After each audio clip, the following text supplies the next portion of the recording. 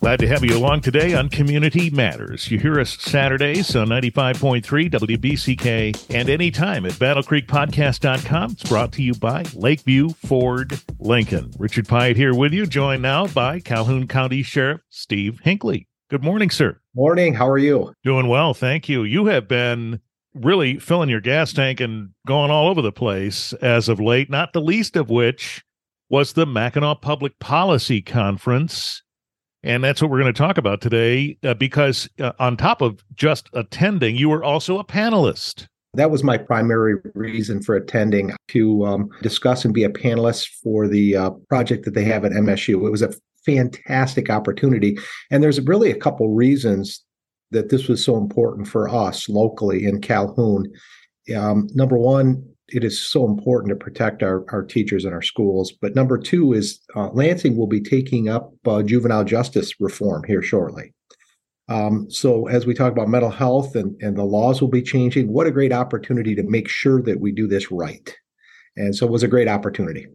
Tell us what the purpose of the panel was. We had the opportunity to talk about the Prevent to Protect project through MSU, and Michigan State University had received a $15 million appropriation from the Michigan Department of Education for their Prevent to Protect program, and that's specifically targeting youth-targeted violence. So I had the opportunity to be a panelist on that, and let me give you a little background. I've had the opportunity to teach thousands of people before I was sheriff, and I continue through active violence training and active shooter training through our communities. This is such an important topic for me for several different reasons. Number one, now that I am the sheriff and administrating, this is so important that we really look at youth mental health. And Michigan State has a great project. This is my perspective. So Michigan State, through this project, is attempting to create 5 regional intensive support teams. And why is that important to us, and why is it important to me? We routinely, it's sad to say, we routinely respond to tips or calls from schools of potential violence through schools. Mm-hmm. I mean, a lot of times some of these tips are just kids making statements, and sometimes it's kids making statements that may have some validity to those statements.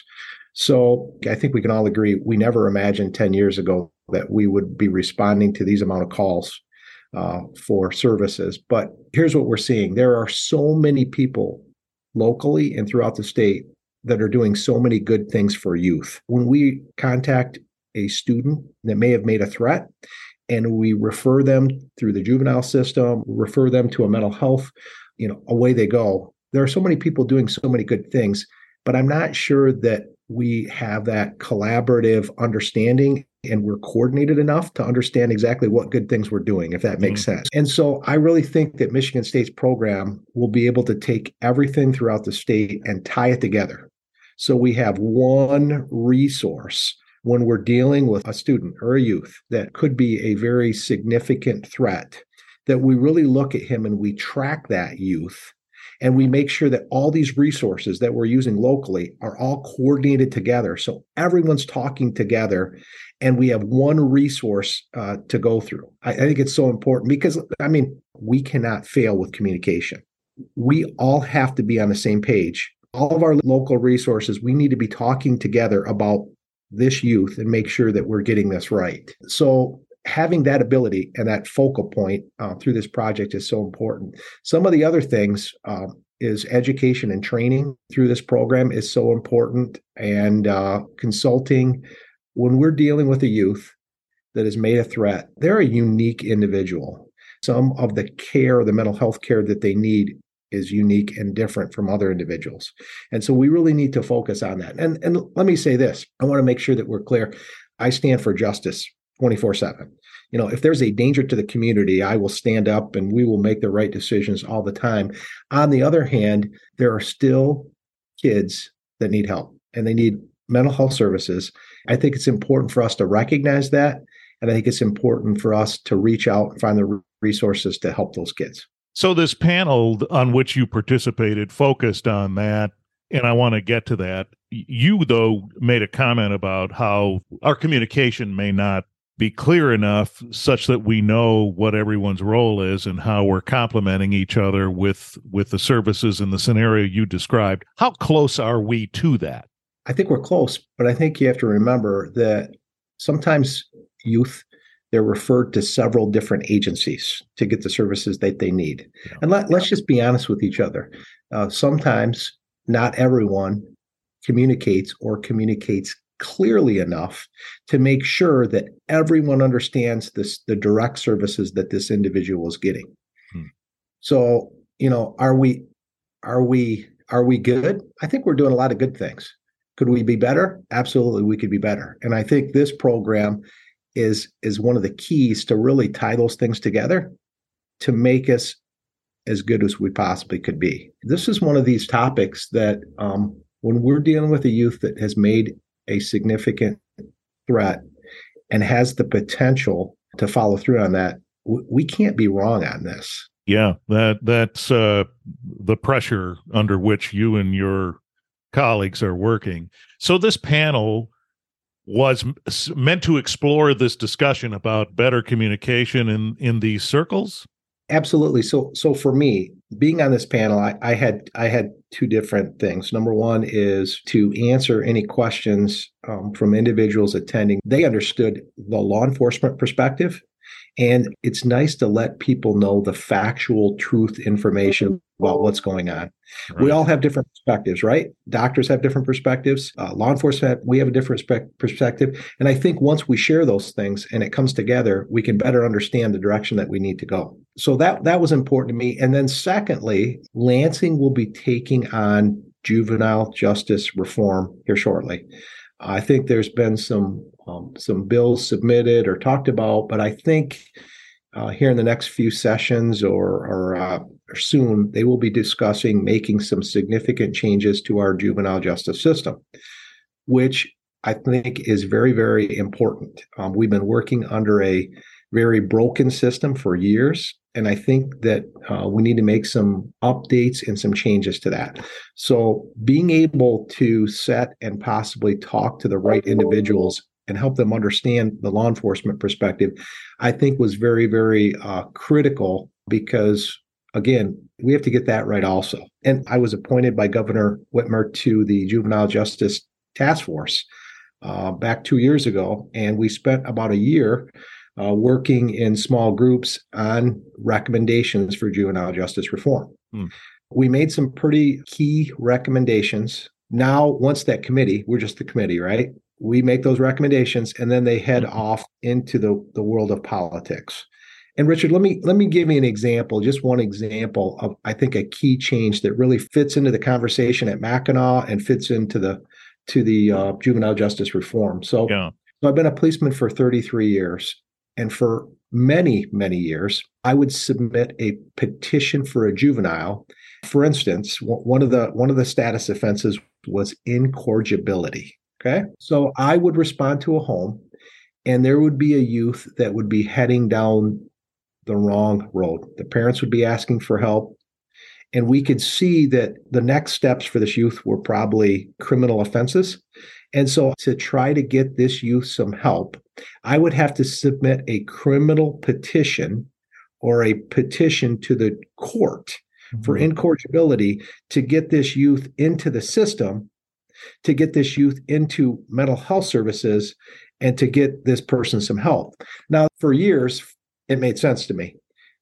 But now, where we're at today, it really doesn't make sense for me as a law enforcement officer to clog up the court system because there's no other option. I can't refer this child to get them help in any other way other than going through the prosecutor's office, going through the court system and clogging up that system. Why don't we have another means for me as law enforcement to petition this child to someone, somewhere, somehow to get them the youth services that they need and divert them from clogging up our criminal justice system? That's just one example of many, many examples of where we're at. I have another one, if I could share it with you. Yeah, please do. So the other side to this too is we have very limited resources in placing juveniles. There is no place statewide to take a juvenile. We have our juvenile home, don't get me wrong, there's beds there available, but state resources, we have no place to put a juvenile to get them the coordinated help that they need. A lot of these places have closed. There are different departments that I'm hearing are taking a juvenile from their jurisdiction and contracting to lodge them out of state in Wisconsin, Indiana. Yeah. And so we need some juvenile resources. We need the ability to take a child and whether it's court ordered, wherever, and place them somewhere so they can get the help that they need. And when you say that, you mean that they need something more specialized than a stop at the juvenile home. Right. These are kids that most likely have been sentenced, and they need to be placed somewhere where they can get the services when they're serving their sentence, and they can get the correct help that they need. They just don't exist. And on the other hand, you're right. There are places that when a juvenile is arrested, there are counties that do not have a juvenile facility in the state. And so they arrest a juvenile for a significant crime, and they're like, where do I put this juvenile? And they call around and there's no place to put them. Every place is full. So what do we do next? I mean, how do we protect the public, and how do we provide the services to a child that needs it so they can be successful in life? So that sounds pretty urgent, but the state's still working to figure this out by way of the contributions you and others are making. Now, as you pointed out, the committee recommendations are going to go into the world of politics, your words. Boy, that could be tricky, couldn't it? It could be. Yeah, sure. I think our representatives understand the importance to get this right. That's why I really took that opportunity to be at that policy conference serious. And not that I wouldn't take anything serious, but I looked at it because we had an opportunity to be in front of possibly the right people, right, to make them understand that this was not just one single objective problem. This was a huge issue, and they have to get this right. We have to think outside the box, and we have to make sure that we are protecting the public and doing the right thing and making sure that we get the resources to the right people. I don't know about you, but it just seems like from when we were kids to now, there are some different problems, and those problems are pretty significant. And we really have to focus and figure out how we can change this. I think we can change the course on this. I think we can change the course as long as we all get together and make the right decisions. I think your first example about the incorrigibility threshold, where you make that petition happen, was a point at which services could follow. And I think what you're saying is now that it's so busy with those kinds of petitions that it's clogged the court. So that option no longer works. Right. Yeah, absolutely. If we could take some of those non-criminal referrals and divert them, because they're diverted anyways, right? Mm-hmm. We send those to the prosecutor's office, they get into the court, and there's a possibility that they're diverted anyways to some youth help. Why can't we skip that for non-criminal things and petition them in before they become non-criminal things? If there's a refusal and we can't, and the parents or the family, and we can't get cooperation there, then we can move through the court system. But give us an option prior to the court system to make that happen. So what do we think the timeline is here? It sounds like there's still a lot of due diligence going on, and this is an urgent issue. So what do you think the timeline is for progress? Well, I think it's been an urgent issue for 10 years, but I don't know what the timeline is. Once it hits Lansing, hopefully they can see they can see some of those, some of those recommendations that we made, and hopefully they can get together and talk about those. And certainly there'll be bills. So we'll see what happens. Hopefully this year or next year, we can see some changes. Yeah. Well, it's interesting that you said the governor wanted this task force to look at this. So she has some interest in moving this forward, and maybe she can use her influence to push that. But as you say, there's not a timeline on it yet. No timeline yet. I would hope by the end of the year or next year or whenever this is taken up and it's moving forward, it'll move relatively quick. A lot, and a lot of this is about finances and plugging in money to the right areas and resources. I'll be honest with you, there are so many good things that could come out of this. This is a system that is broken, has been broken. And, there were so many community leaders that were involved in this task force, from law enforcement, school resource officers, court administrators, judges, referees, detention staff. There were so many different resources, but people that were talking about this. And if you have time, Richard, I'd like to talk about school resource officers for a second. Could I do that? Yeah, let's do that. I just had one more question about something you said. You articulated this scenario where a juvenile might need assistance that there isn't a resource for. What happens then? They're always shipped off somewhere else, maybe another state? If a law enforcement agency arrests a juvenile for a criminal offense and they're seeking to lodge that juvenile to protect the public, per the court order, we are having difficulty statewide finding a location to lodge that juvenile, to hold them through the court process, to be specific. So there are a lack of beds for the pre-court process, and there's a lack of beds for the post-court process for sentencing. And so that is the trouble right now that we're seeing. For instance, there are several different counties or areas that do not have the option of a youth facility like we have. Yeah. And so a lot of those counties are reaching out wherever they can to find a bed. And sometimes a bed is Wisconsin, Indiana, to lodge these juveniles. That's the problem. Okay. And the juvenile home is not an option because they're in a different part of the system than the inhabitants of the juvenile home. Well, the juvenile home it's nice for us because if we have an incident, we can contact our juvenile home and ask for a bed and ask for, So that juvenile home is an option. Yep.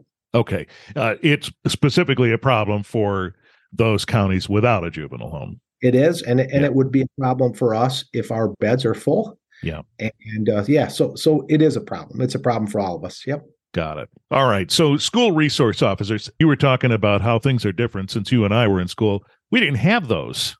Yeah, we didn't. I am an advocate. I wish we could have a school resource officer in every school. Number one, there are some grant opportunities through the state that they're providing resources for our school resource officers to be in schools. And why I think that is important is I've learned a lot from teachers through some of the trainings. One of the things that strikes me as the most important, I look at a teacher and I found that teachers love these kids. It's almost like these kids are their own kids. Mm-hmm. All they want to do is teach these kids.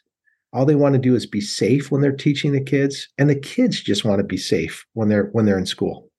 So teachers I've learned so much and I have so much respect for them and how they operate. The one thing that strikes me is I look at these teachers during some of these trainings and you can just see the hope and sometimes the discouraged nature in their eyes, because again, all they're looking for is a safe environment just to do what they need to do.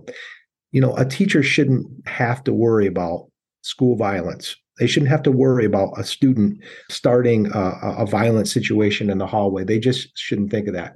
So why I think our school resource officers are so important is, number one, is they are specifically trained to help and work through our schools. We have a very unique situation here in Calhoun. Summit Point trained the first juvenile crisis intervention training for our school resource officers, and our school resource officers have been trained in that. So our school resource officers have the ability to recognize and see these students all the time. They may have the opportunity to recognize maybe a potential violent situation that's starting to brew in the school. Mm-hmm. The other thing about our school resource officers is, sadly to say, there's some kids out there that are not told, we appreciate you, we're proud of you, you did a great job today. And some of our school resource officers are that light shining for some of these kids. They're the ones that say, we're so proud of you. I couldn't imagine to be a child and not having someone say that to me, that you're important and that we appreciate you. And so I just think the right school resource officer in schools is so important for the safety, security, and for the mental health of everyone in the school. And they make such a huge impact, and I'm just so proud of them. So to be clear, their positions, generally speaking, are to be out there, eyes and ears, watching and interacting with young people and trying to recognize situations that might need an intervention. Absolutely. Those are just a few to also help the school with their planning for major incidents, to help the school through all those programs. Yeah. So the school resource programs, I know we didn't need them when we were in school, but to have the relationship, I'll tell you, when I was 16, if I had a school resource officer in school, I may not have been stopped for speeding as many times as I was when I was 16, Richard. They probably would have looked at me and said, young man, when you pull out of this parking lot, you better be slowing it down. So a positive influence for all of us. There you go. Another one. Right. Yeah. Well, we sure will keep in touch with you and hope to see some progress on this issue. I presume at the conference when the right people were in the room and were listening, perhaps you saw some light bulbs go on. Well, I hope so. I hope we made an impact, and I hope everybody understood the importance, especially with this program and the mental health diversion, and understand the importance that when we start to carve out a law, that law is carefully thought out, and we include everybody's needs, from law enforcement to the youth, to the court, to the mental health system. We just cannot miss anything. Once in a while, we are hurried, and sometimes we miss key things to the law. And then by the time we spend years trying to go through the law and trying to cover the things we should have, we've missed the point. And we just missed the point. Yeah, so some real careful thought, which means this won't happen fast. You're right. Yeah. Yeah. All right. Well, we'll leave it there. Thank you for the update, and we'll stay in touch. All right. Thank you. Calhoun County Sheriff Steve Hinckley on Community Matters.